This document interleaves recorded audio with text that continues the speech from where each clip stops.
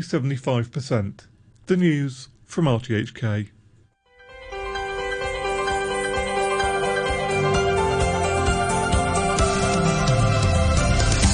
Good morning and welcome to Backchat, our first show of 2024. Happy New Year, Backchatters. Something Philok. I'm Andrew Work, and my guest presenter to kick off the year is Ada Wong. Good morning, Ada. Good morning. Happy New Year. Hey, I'm feeling the love. For the first half of today's Backchat, we're going to be talking about New Year's resolutions and get the experts' take on how to best take care of our bodies and our mental health. Lord knows I could use some help. Hoi. At 9:30, we're going to get an economist crystal ball on things that we should be watching out for this year. That comes as the Hang Seng Index ended 2023 with an annual loss of 13.8%, the worst performance of any major APAC market, maybe the world. And at 9:45, grab your popcorn and kick back. We're going to talk cinemas and box office performance and have a look ahead to the movies for the new year. Tell us your predictions for 2024, whether they be economic or movie-wise, on our Facebook page, or email us at backchat@rthk. You can even call us on 233-88266. And getting into it today, we are going to welcome on the line Dr. Quratain Zaidi, registered psychologist with the Mind and Life Psychology Practice. Good morning. Morning. Hey, great to have you on. Also, that's Winsy Lung, registered dietitian in the United States of America. Apparently, we don't have registered dietitians in Hong Kong. Peculiar. But they do have them in the United States, and Winsy Lung is so registered. She is also a full member of the Hong Kong Dietitians Association. Winsy, great to have you on the show. Hi, good morning. Good morning. Okay, let's see. Let's kick off with Dr. Zaidi. Let's get personal. Do you believe in New Year's resolutions? Have you got any for yourself, or is this something that we should even be bothering this? Well, thank you for having me. Happy New Year to everybody. I actually think that New Year resolutions without processing and understanding and learning from what's happened in the last year or what has happened in the past is just a wish list, right, that you want to be able to achieve, which is fine. There's nothing wrong with it. And a year-end signifies for us that there is an end to something and something new is beginning. So it's a good time to set something that you want to be able to achieve. So, yeah, do I really believe in them? I think maybe I'm getting a bit too old to really, think about New Year's resolutions in the traditional terms. So, yes, do I want to be able to achieve things in 2024 and change some of the things that in my personal life, for example, health? Absolutely, 100%. So it's about prioritizing what is important to you and being able to actively create that change in your life so that it is sustainable. Does that make sense? Yeah, it makes a lot of sense. Now, what's the difference between a wish list and building habits and setting goals? Because, to have a New Year resolution is really about setting a goal for yourself and perhaps even building habits. But I guess it's probably just a wish list on a piece of paper, right? Yes. So if you, for example, let me clarify. For example, if you want to, I want to be able to lose weight. I want to be able to exercise every day. I want to be able to, in 2024, I'm going to stop eating chocolate. Those things, are they realistic? Are they, that's a wish list. And to be able to focus on, am I going to make changes in my lifestyle so I have better health? That is a resolution. I guess that's the difference. What is the psychology behind, is there a group psychology behind these things? Is it, people en masse decide they're going to improve their lives on January 1st? The only comparable thing I can think of is Lent for Catholics when they give something up for 40 days. But again, it's this idea of a group movement to make a change is, as opposed to just picking a day, September 13th, that's my day to change. I mean, is there something different about a group psychology that gets applied to these resolutions or determination to make change? 100%, because it holds you accountable, right? If you're part of a group, you are accountable to yourself, more accountable to yourself, and you're doing it with other people. You're not doing it in isolation, so it does make a difference. 100%, yeah. Winsy Leung, so many of these resolutions have to do with eating or drinking or not drinking. I'm going to hydrate more. I'm going to dry January has become very popular in a lot of places. But aside from the nutritive value of counting calories and vitamins and minerals and fat content, but what about the psychology behind this? What is it about food and eating and drinking that we can do to help people to lock in a better behavior? Well, about the psychology behind it, it's that people usually want to set the goal, at the early on in the year that they want to do some health changes or diet change and put it per se like weight loss, right? But I saw on an online resolution statistics that how long do the resolutions last, especially in the health aspect. Usually, it's only for about 2 or 3 months that they can sustain. And then eventually they feel that if they are not able to sustain and continue, and they will kind of give up and say, oh, I will do it again next year. So I think that setting the smaller goals, that's easier to eventually make it work and make it as a habit. Yeah, what is this? People give it up after a couple of months. Like when you get your dietitian training, and I know in particular you work with young people, do you learn psychology to go with that as well? It's all very fine and well to say, here are the 3 meals you should eat every day. It's like, yeah, good luck. Do you learn about the psychology of it? Definitely, especially in the counseling part, because for us, seeing patients and clients every day is part of the counseling process. That we need to kind of understand the psychology behind it. Of course, we are not like the professional to diagnose people with different mental issues, disorder, and things like that. But we definitely need to understand what do they have in mind in order to give them their appropriate advice according to the diet. Right. So what sort of motivation works in particular for young people? Let's say if they want to lose weight or, have healthier food. The motivation is usually from their outlook. If, they feel like, oh, my clothes is a little tighter, or they have a set goal of a particular body shape, that would be, I would say, the number one incentive for them to make a change in their diet or their health plan. But usually if you have a crash diet, it doesn't last. And then you said 2 to 3 months, that's already quite long, in my mind. So, right. And so what triggers, the sort of end game of this sort of resolution? I think it could be festival related, because when we are thinking about it, that towards the end of the year in the U.S. we have Thanksgiving, following on with other festivals like Christmas and New Year. We have a lot of parties. We have the end of the year gatherings, right? So people, when they gather, especially when they're outside, they tend to eat differently. They tend to eat more than they usually would. So eventually, not everyone, but most of the people, they kind of, would gain weight towards the end of the year. So at the beginning of the year, they want to shed those weight off, right? But then when I talk about the statistics of the changes, it's in general, for people, like they are okay to keep their New Year resolution in the health aspect to up to 2 to 3 months, right? Of course, like there are people who would give up like earlier. And then thinking about the festival time, there's another festival coming up. It's kind of like the spring break, or for the younger people, or the Easter break. So that they will kind of have another round of the gathering, or the festive eating part of it. So that if they are able to keep their goal, or if they are able to have like the first quarter of the success, they tend to prolong longer time. But yet, if they kind of fail at the beginning, so then eventually they will give up and say, okay, I'm going to make their New Year resolution again next year. Dr. Zaidi, I asked earlier about the kind of the mass in society movement to do something and how that reinforces people's idea or gives them the idea or reinforces their will. How about on a more personal level? I mean, I found, for me, 2022, great year for health because I got up and met my boys.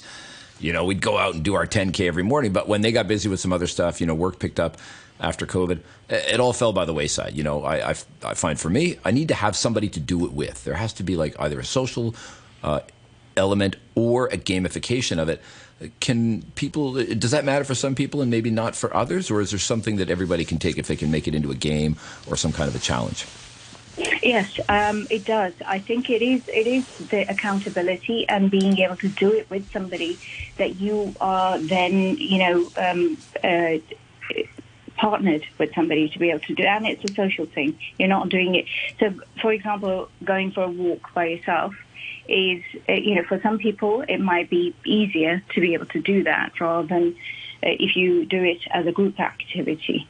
So it does make a difference, and it really is about, the lasting change, and around that, it is about, where you're at with your goals and being able to, and within the change cycle, where you're at. So if you are beginning to become aware that there is something that you want to be able to chase, that's the pre-contemplation stage of causing a change. And, contemplation is when you're thinking about a change, then you're preparing and you're putting a plan together to make a change. And in that preparation stage, if you are involved with a group or you're doing it with somebody, it makes it easier. Action is the stage where you actually make a change. And then maintenance is how you determine how to maintain that change. So the New Year's resolutions, it's a good, as I said earlier, starting of a new year and ending of the last year. That's what makes it. That's why these resolutions, become more relevant around that time. And then to be able to maintain it, you can maintain it with a group, people who prefer to be in groups, or if you're able to kind of do it by yourself. Some people can. Yeah, I mean, because I think was it last year or the year before, I made it where I had no drinking and vegetarian for the month of January. But the game was, see how long I can do it before my family notices. And it took almost the full month before anybody noticed in my family that I wasn't eating meat. And not drinking, wow. Oh, wow. Yeah, but that actually, was the game. Yeah. I find it interesting that people are actually very happy, if they can stick to their New Year resolution, if they can be committed to a new habit or a new exercise plan, but somehow it doesn't transfer into getting that habit stick. So eventually, that new habit doesn't stick and it dies down. So, for example, I have a friend who reached 50 very soon, and she promised herself, and she wrote it on her social media, that I would dump 50 big bags of my personal stuff because I'm reaching that age and I don't need those 50 bags. And she has been so busy over Christmas just dumping all these things that she has hoarded, for that first part of her life. But but then she told me, I guess I won't continue to really dump my stuff after the birthday. I mean, if you lose weight, it's easy to gain it back, but you get rid of, a whole pile of stuff like that. It's easy to how could you transfer that sense of satisfaction, that happiness, into a new habit? Dr. Zaidi? Oh, hi. Yes. No, it is. Look, this. To make a change is hard, right? Change is hard, and to make it sustainable, it's even harder. And that's when it becomes a habit, that once you don't have to think about doing those things, that's when that's when it is a real change. But it requires incremental changes so that we can make ourselves comfortable with the change and ensure that it is then a habit and you don't have to think about it. So you're able to get up in the morning and go to the gym without really putting in too much effort and thought into it. So it's the smaller steps that are required, and it is the consistency and accountability to yourself and others that makes the change sustainable. Dr. Lung, I mean, Winsey Lung, sometimes people might want to, impose their New Year's resolutions on other people. And I'm thinking about parents and children. and especially in the area of weight gain or weight loss, you see your kids are overweight, they're not doing sports, and as a parent, you want your kids to be broadly healthy, so you think, okay, this is the year I'm going to get my act together and make my kids skinny. I mean, is that doable, or is that a bit of a lost cause if you are trying to impose your will on somebody else? I mean, do you need to build their buy-in? Or can you actually have an impact even if you don't have buy-in? Well, it depends on the age of the kid. I mean, if they're like younger, I mean, like say for example, if they are like really young, like toddlers, right? So the diet or their daily life is pretty much arranged or planned by their parents. So that would be, more like a New Year resolution for the parents to kind of action. Right, but then thinking about that, if they are getting older, that they have their own friends or their own social circles, so it might not be as easy as you could imagine if they're a teenager. It would be like even harder. So yes, it's more like I would say it's very rather difficult to try to like impose something onto others, even you know, or you plan that, okay, this is the new year, everybody wants to be healthier, and the parents, they want to definitely want their kids to be healthier, like either way, if they're like underweight or overweight, and try to getting normal. So this is the parents' plan. But yet, in order to get the child to understand and try to action or to follow, it takes some time. So I would say that if their parents, they really want to do something in New Year time, they probably need to start talking to them like the last quarter of the previous year, so that they can have the preparation, and also try to make some ways to get them also aware of the same issues, because when the parents think it's in health issues for the kids, it doesn't really matter to them. Yeah. So it really takes the time to do that. I mean, how do you make it positive for kids, a positive experience for kids, especially because especially if you're trying to get them to lose weight, there's probably a sense of like in the West, they talk about fat shaming. I mean, how do you turn it into something positive for kids so it's something they want to work towards, as opposed to, I am your parent and this is what we're going to do in the new year? I see. So take it as an example for a child who is overweight or obese, all right? So that how to make the child to feel it as a positive at the beginning, I would say that almost 100% of the child, they will feel that, it's no need, it's so hard. But yet, if you could give them some short goals that's manageable, that you kind of discuss with them, that they are willing to do, and if they see the results, if they see the very beginning effect, that is the best incentive for them to continue and follow.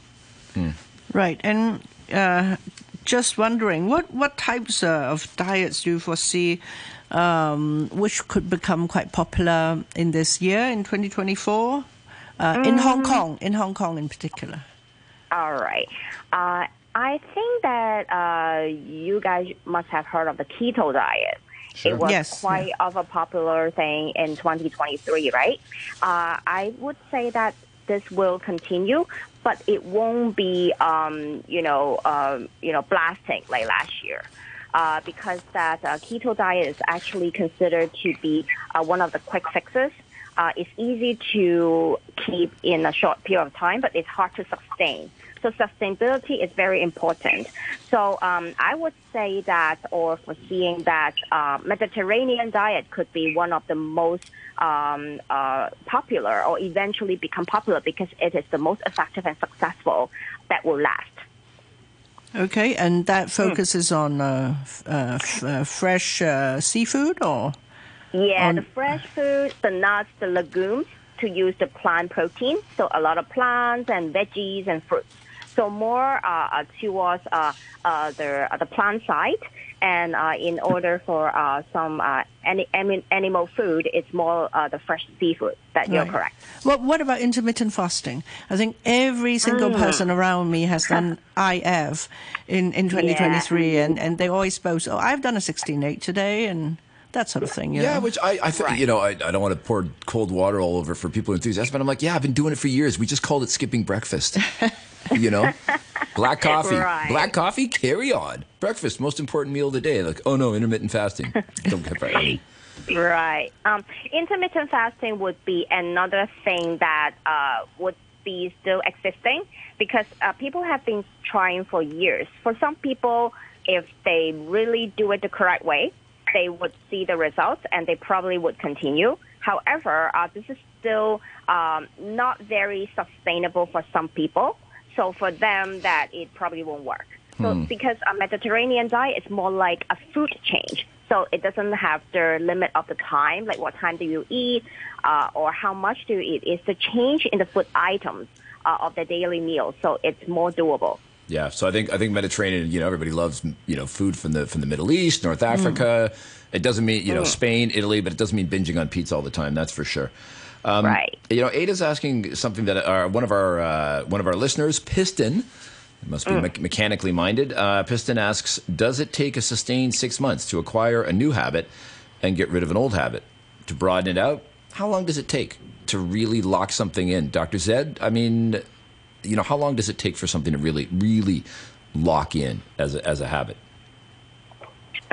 Well, we've got plenty of studies out there that show us it can take anything between 21 days, from 21 days onwards to about six to 8 weeks.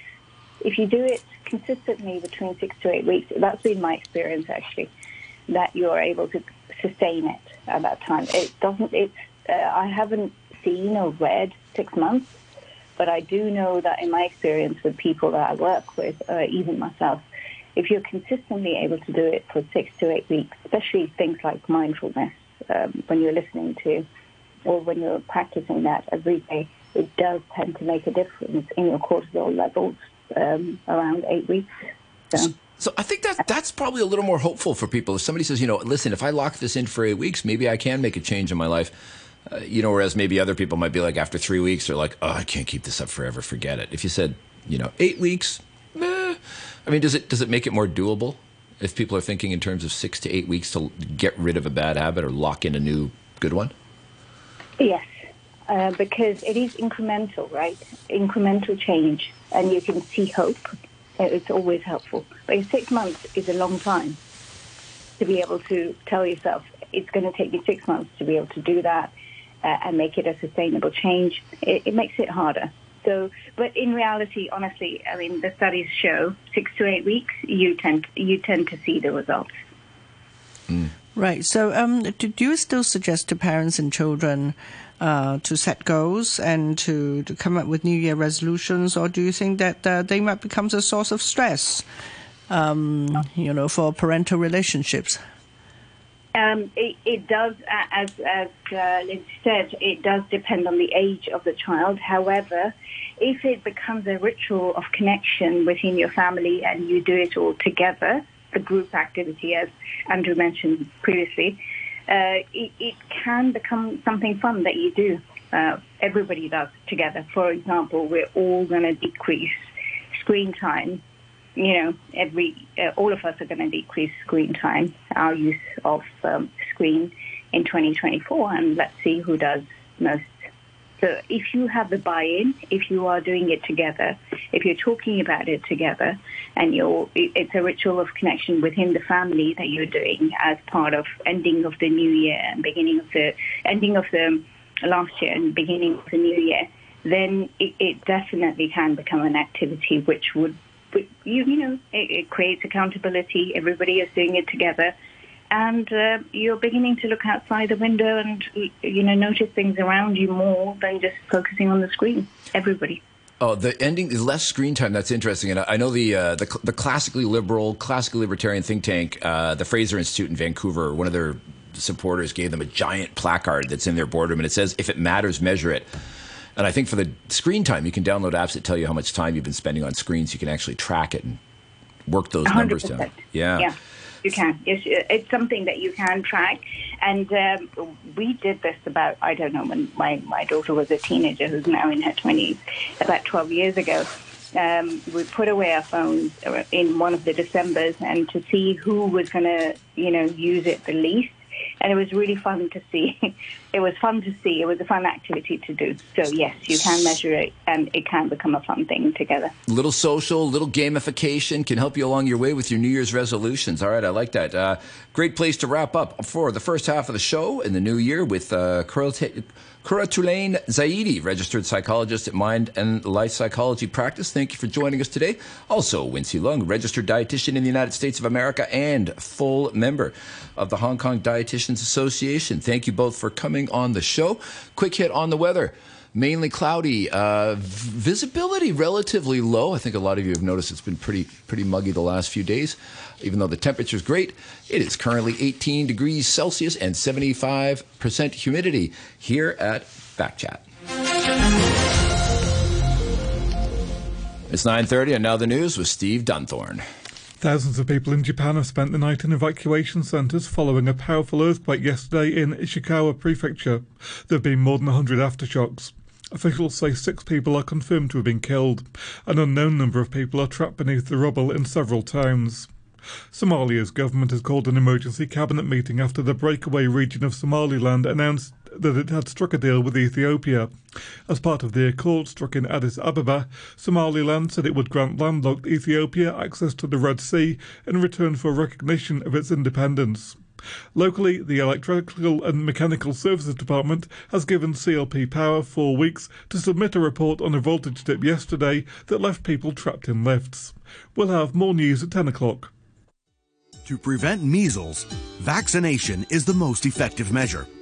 You should also maintain personal and environmental hygiene. Always keep your hands clean. Cover your mouth and nose when sneezing or coughing. If symptoms occur, wear a mask and inform a doctor of your travel history. Consult your doctor 2 weeks before traveling to a place with lots of measles cases. For details, visit chp.gov.hk. The road harbour crossings have implemented time-varying tolls. Tolls for private cars and motorcycles vary by time slots and are lower during off-peak hours. Between these time slots, tolls will gradually increase or decrease every 2 minutes. Taxis tolls remain at $25 all day, while other commercial vehicles have uniform tolls at $50 all day. Check out the HKE Mobility app or the toll displays at tunnels for real-time tolls.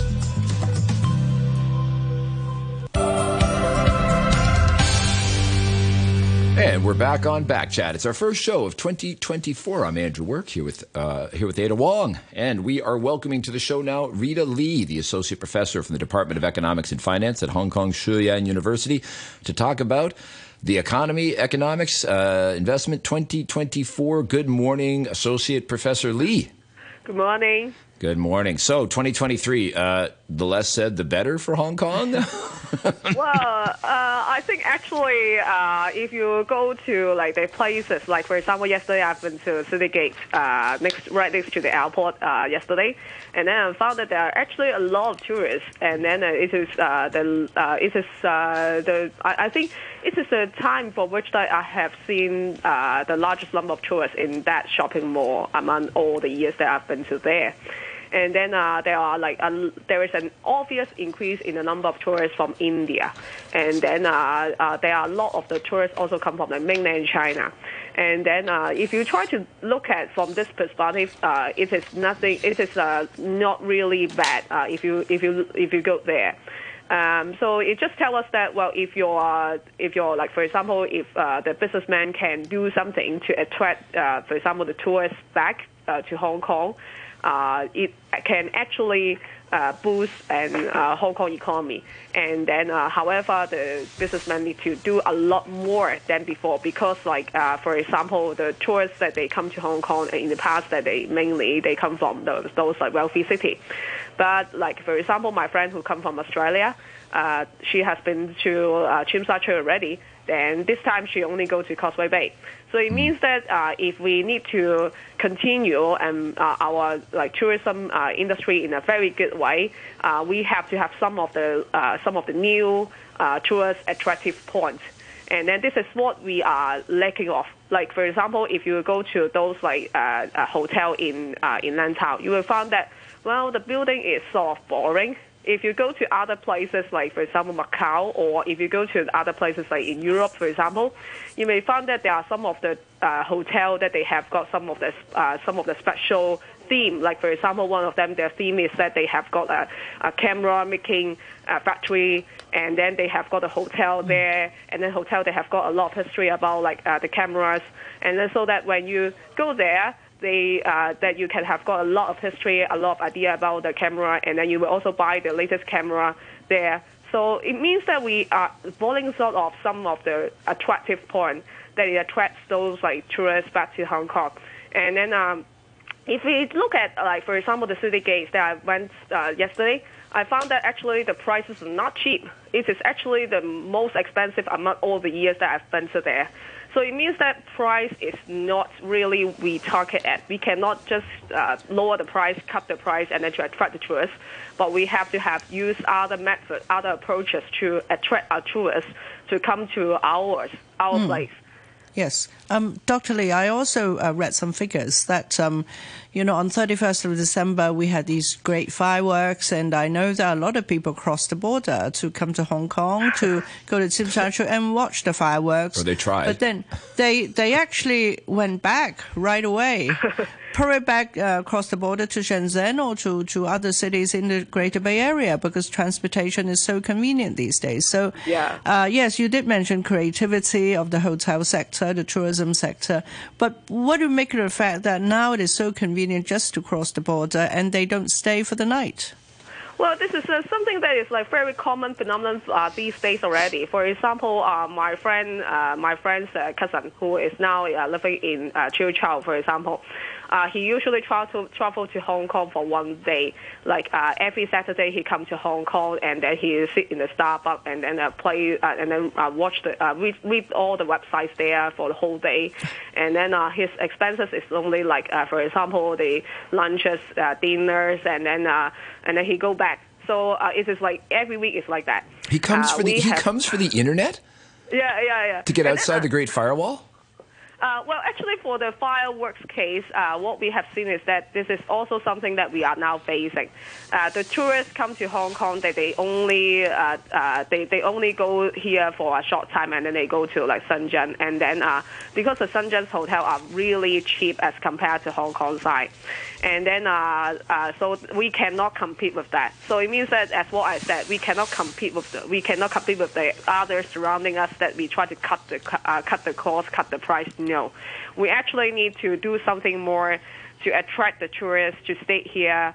And then, as what I said, it's like what sort of thing is special. It is not about price because, like, for example, when we talk about some of the hotels or like some of the hotels in like Japan or in other places, what we have seen is that, including the shopping mall, we have seen is that some of them they will try to use like cartoon, for example. This is the only place where we have got, like, for example, Garfield's hotel and then Garfield shopping mall and then Garfield whatsoever, so that you have got a place to take photos and then to share with others. So that in the modern days, we are talking about like sharing everything in the social media. So social media plays a very important role in attracting people to stay and then to have fun over there, rather than we just talk about price. If we talk about price, we cannot compete with that. We talk about like the high labor cost. We have got high labor cost. We have got a high rent fee as compared to that in mainland China. And then we also need to do a lot of things to boost the tourists come from everywhere else, not come from mainland China alone. We have done a good job in attracting mainland China. But how about those who will stay in Hong Kong for a longer time? Like, for example, like India, Malaysia, we have seen also like tourists from like Thailand yesterday. And then actually, like, for example, Thailand. Take Thailand as an example.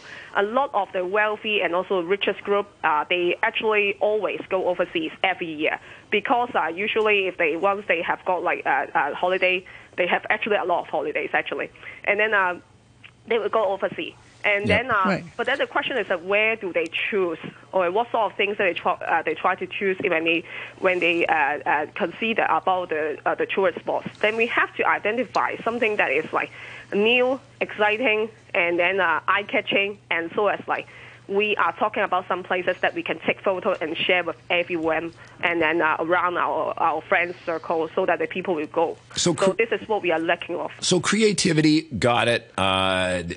New attractions for people, cater to social media. But does there need to be? Are we undergoing a fundamental shift in what is happening? You've got restaurants that everyone's like, oh, COVID's over, restaurants are fine. They're not, because they are carrying debt from that they took on during COVID, and they are not making that money back to cover that debt, especially with rising interest rates. And landlords are, as always in Hong Kong, just really tough on accommodating rent.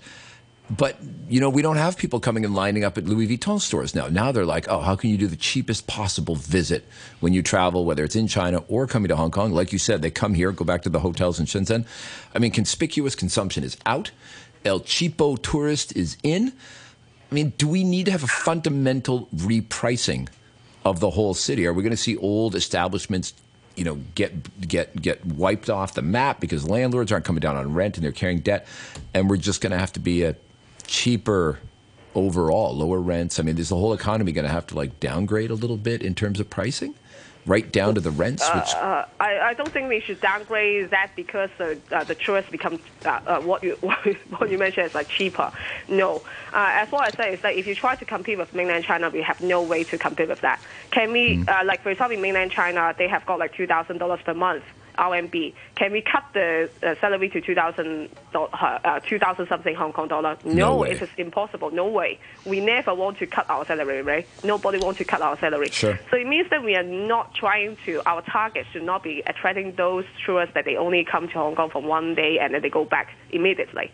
We have to expand our tourists, the pool of the tourists from elsewhere, that they we really spend the time here, spend the time for hotel, etc. Because if it's only the time if they spend for 5 or 6 days, then they will spend a lot of money in Hong Kong, and then Hong Kong economy will be revitalized.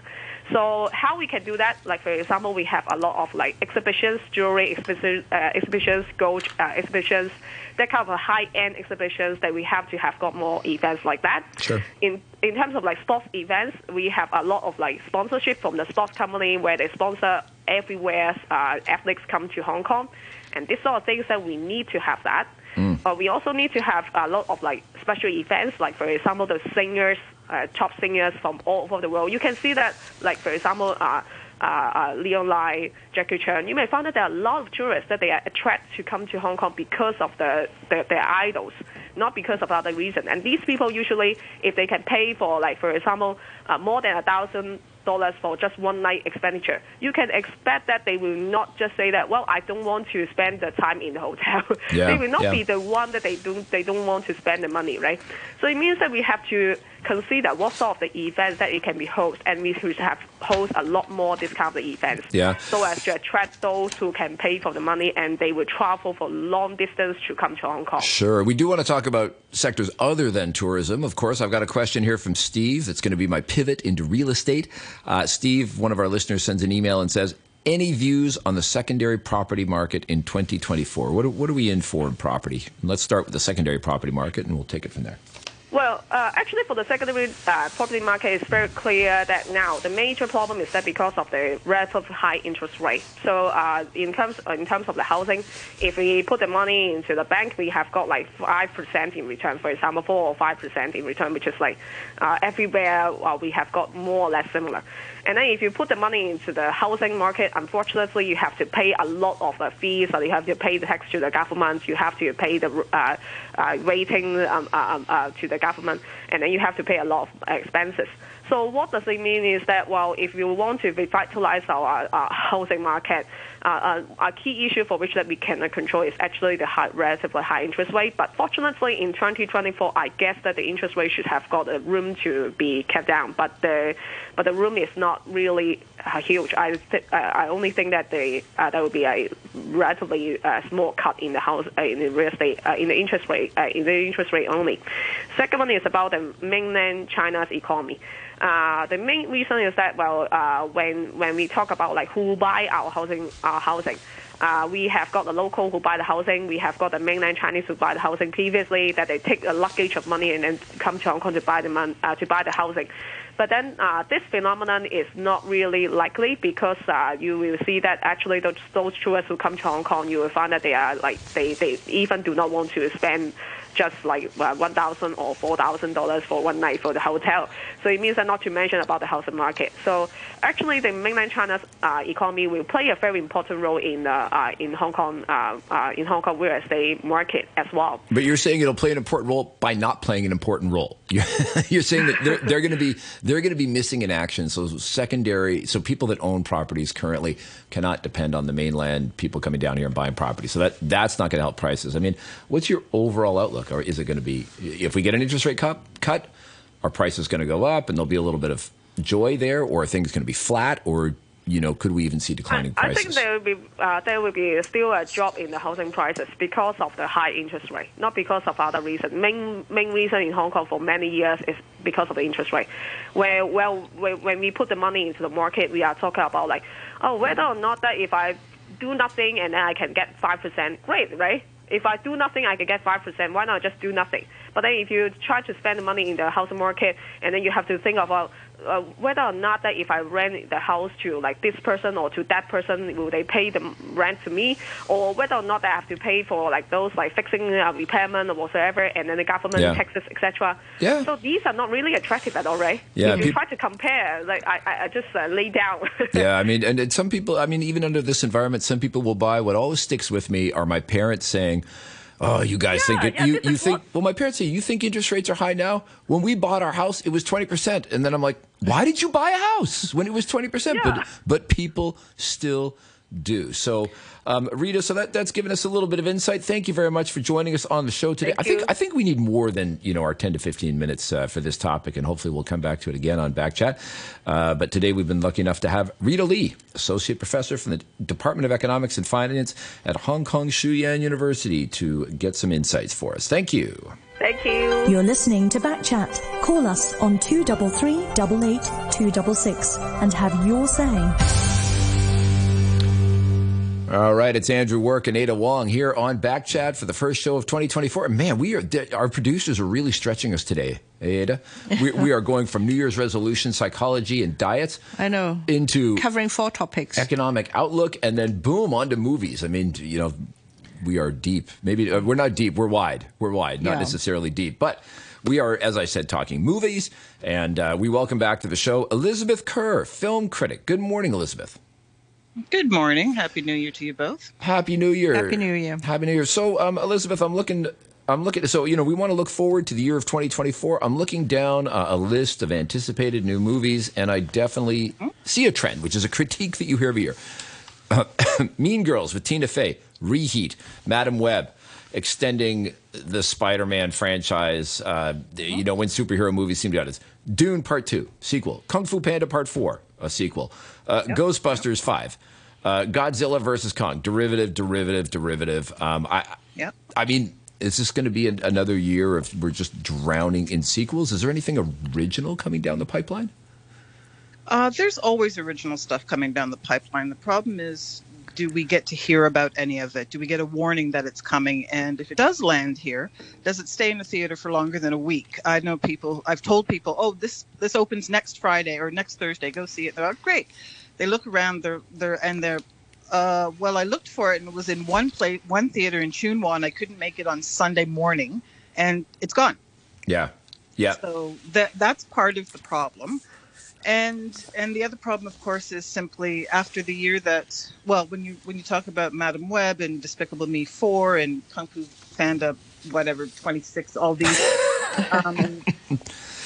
When you talk about those, that's Hollywood trying to kind of get itself back into the black, I guess.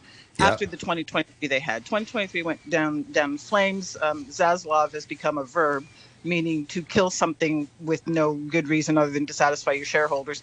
Blah, blah, blah. What is that word? Zaslav? It's David Zaslav is the chair of Warner Brothers Discovery. Ah, Zaslav. CEO of Warner Brothers Discovery, David Zaslav. Ooh. So if you Zaslav something, it means that you're killing it because that's a better tax break than actually releasing a piece of art that a lot of people worked a long time on, which he's done about 5 times this year. Oh, interesting. That used to be a thing in Canada where they had these massive tax breaks. So in the 1980s, there was just an incredible slew of really bad movies came out of Canada because if your movie lost money, as an investor, you would make money because of the tax breaks. Exactly. Yeah. And the people who made Porky's are still angry to this day because it made a ton of money. Yeah, and it wasn't supposed to. No, that wasn't supposed to happen. Yeah. Yeah, I mean, that's the classic. Yeah, so this is, coming full circle kind of thing, and this is what we're going to have. Things like Kung Fu Panda 26 and Bad Boys 32 and Inside Out 2, like Pixar, come on, we expected better of you, Et tu, Brute?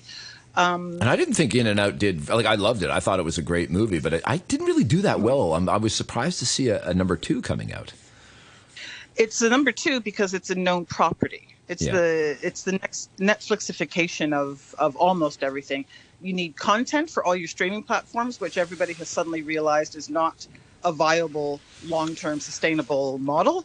You need content that people recognize and that they're more likely to come to than something like, I don't know. Like The Hunger Games. Poor Things opened. The Hunger Games was a good example. Yeah, exactly. Poor Things opens in February, and it's certainly not something that that is a recognizable property, unless you're an art house nerd. Mm-hmm. And so the Inside Out 2 is a safer bet, regardless of how well the first one did. Are they getting smarter about doing these things on the cheap? Because I mentioned The Hunger Games because they came out with this new one, the prequel. And the Ballad of Songbirds and Lizards or something. And Snakes. There you go. Yeah, my daughter went to see it. But I mean, the lesson from that one was that they actually did it on the cheap. I think the budget was like half of what they did for the previous movies because they were like, we're kind of stretching this a bit. But because the budget was so cheap compared to the originals, the first series, they're making money off it, even though it hasn't been as successful because the budget was lower. It's a moneymaker. Boom. There'll be another and another. I mean... Are they smartening up on this? Well, Hunger Games also is a known quantifiable property. The first 3 did well. The books did well. You can mine a new generation on a new series, as well as turn them on to the old ones that are licensing elsewhere and make money off those. On and on and on and on. It's a big interconnected kind of ecosystem. And when we say cheap, that is relatively speaking. I mean, the budget of, I don't know what the budget of the recent Hunger Games movie was, but I'm sure it was probably more than the, gross national product of Eswatini or something. So, but the point is, it was less than the other ones. Yeah, It used to be they would double up. They're like, oh, this one's successful, double the budget for the next one, and then it's a big bomb, and everyone's like, ooh, we just killed that. And whether they are originals or sequels, it seems that people don't really go to the cinema as often as they should. Because we saw a Christmas box office hitting a 20-year record low in Hong Kong. What do you make of that? To that I say, did you see Aquaman? No. I love the first one. People will go to movies if there's something they want to see. This is a subject that comes up a lot in Hong Kong, especially. The industry is dead. The industry is dying. No, not quite yet. Okay, it's dying soon then. Okay, well, again, not quite yet. Oh, this is it this time. No, it's not it this time. Oh, there's no theaters. Okay, yeah, there aren't any theaters. Oh, but look, there's this one, and this one have sprung up.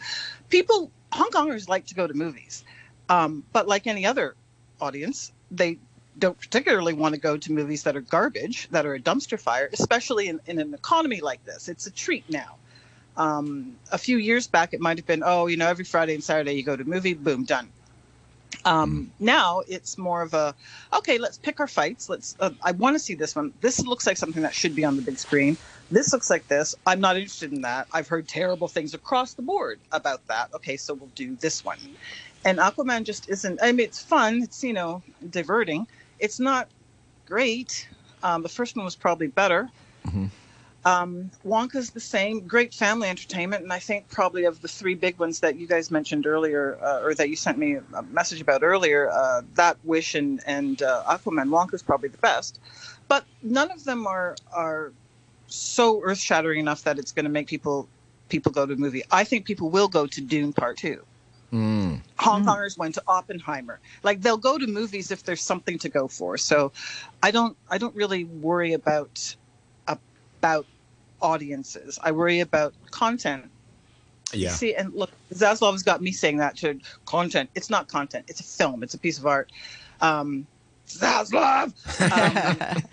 Yes, I remember Barbie and Oppenheimer. You know, those were the summer hits. Are there any Barbie and Oppenheimers on the horizon? Are there any Barbies or Oppenheimers on the horizon? Well, Mattel has a whole bunch of stuff on the horizon because of Barbie, but that's another story altogether. Is there another Oppenheimer? That's lightning in a bottle. It doesn't happen all the time. But it was a Christopher Nolan. It was like, people knew it's Christopher Nolan. It's going to be an important film, like Tenet and everything else he's done. And that's another thing. Nolan's films have always done well in Hong Kong. Hong Kongers, for some reason, really dig Nolan. So it's not surprising that was that was a hit. But Barbie was also a hit. There were a whole bunch of things that people went to this year. And if you give people something that they're interested in, that they want to see, they'll go. A Guilty Conscience was the biggest film of the year here, ahead of Oppenheimer. A Guilty Conscience. Yeah, the local film by Jack, and it hit a bunch of nerves. It talked to people. It was coming at. I spoke with him in Udine last year, and he said, I got lucky as well at the release date. It was coming out of lockdown, and it was around Chinese New Year. It was just before Lunar New Year, and everybody wanted to go out with the family, get together. It'd been 3 years. Oh my God, let's go to a movie. So, the dominoes lined up. So is Hong Kong going to produce another $115 million grosser? Who knows? Who knows this year? But, the potential is there. You just have to know what you're making. Yeah. And I've noted that cinemas are now doing like 9 a.m. shows on Sundays. I guess... I don't know. Is it because of the high rent? And do people really go to see a movie at 9 a.m.? I go. You do? That's my thing. I will go see a Saturday or Sunday morning because it's cheap, right? Like from 65 to 95 as opposed to 140 to 160. 50 in some places. Yeah. And I mean, you go last minute because there's not going to be many people, and then I get a seat. But that doesn't really make money for the cinema. True. There's maybe 25 people, of 300 or 400 seats. I'll get a seat right in the front, so there's nobody in front of me messing around with their phone, and it's like a private viewing. That's my favorite thing. Yeah. So as Elizabeth was saying, you have got, for the first week, you've got a big thing that goes for a week for 7 p.m. and 9 p.m. shows, and then they drop to 9 a.m. all of a sudden during week 2. Yeah. Putting a premium film at 9 a.m. doesn't make an awful lot of sense. And mostly it comes down to some cinemas own their theater. So if you've got the space, if it's there anyway, and these days, there's no projectionists anymore. It's all DCP. You fire up the digital screening, and you go. It doesn't hurt. Right. It's a couple of bucks that you wouldn't have gotten otherwise for minimum outlay. And sometimes those 9 o'clock screenings, those are the ones that's where the traction is gained for word of mouth films like A Guilty Conscience or the other one from a couple of years ago, Sparring Partner. These things, these were word of mouth hits as well. Right.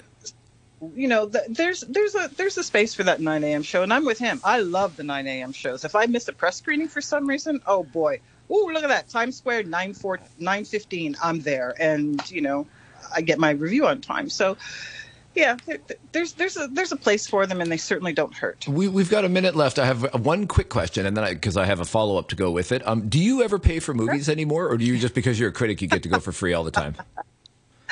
I do pay. You do pay. So here's my follow-up question then. Which program is the best? I have the Emperor Cinemas. Like I actually pay $250 a year, whatever it is, and it's definitely worth it. As a frequent moviegoer, what would you recommend to our listeners if they're going to join like a cinemas frequent flyer program? I don't even know if the other ones have one, but which cinemas would you recommend kind of aligning yourself with? That's really difficult because Emperor will have often the same program. The same movie will open in Emperor Cinema on this coming Thursday as opens in an Edco Cinema, and MCL, all of them. There isn't really any sort of brand loyalty for distributors, so to speak, especially in places where parts of the city that don't have this brand or that brand. So there's no real brand loyalty. But if I was going to go to one again and again and again, I see that's the thing. It depends on your taste. If you want to see Kung Fu Panda 26 and Despicable Me 18, if you want to see those, go to the Emperor's probably the best one because I Square has the best IMAX screen. Yeah. Go see that one. If you're more of an art house geek, Golden Scene. Oh, Golden Scene in Sheungwan or Sang Point. Yeah, well, Kennedy Town. Kennedy Town. Yeah. All right. Well, it's a great little. Yeah, art house I like Golden Scene a lot. Perfect. All right. Well, that's Elizabeth Kerr, film critic, joining us today to look forward to 2024 and talk movies in Hong Kong. Thanks for joining us. Backchat's going to be back tomorrow with Janice Wong and Philip Wong. And a thanks to Ada Wong. That's a lot of Wong, but you can't go. You're always right when you go with Wong. Thanks, Ada. Thank you, Andrew. All right. Thanks to Raphael Blett, our producer, and our audio engineer, Tsang Wing Ming. We are kicking off 2024. Let's go, Backchatters.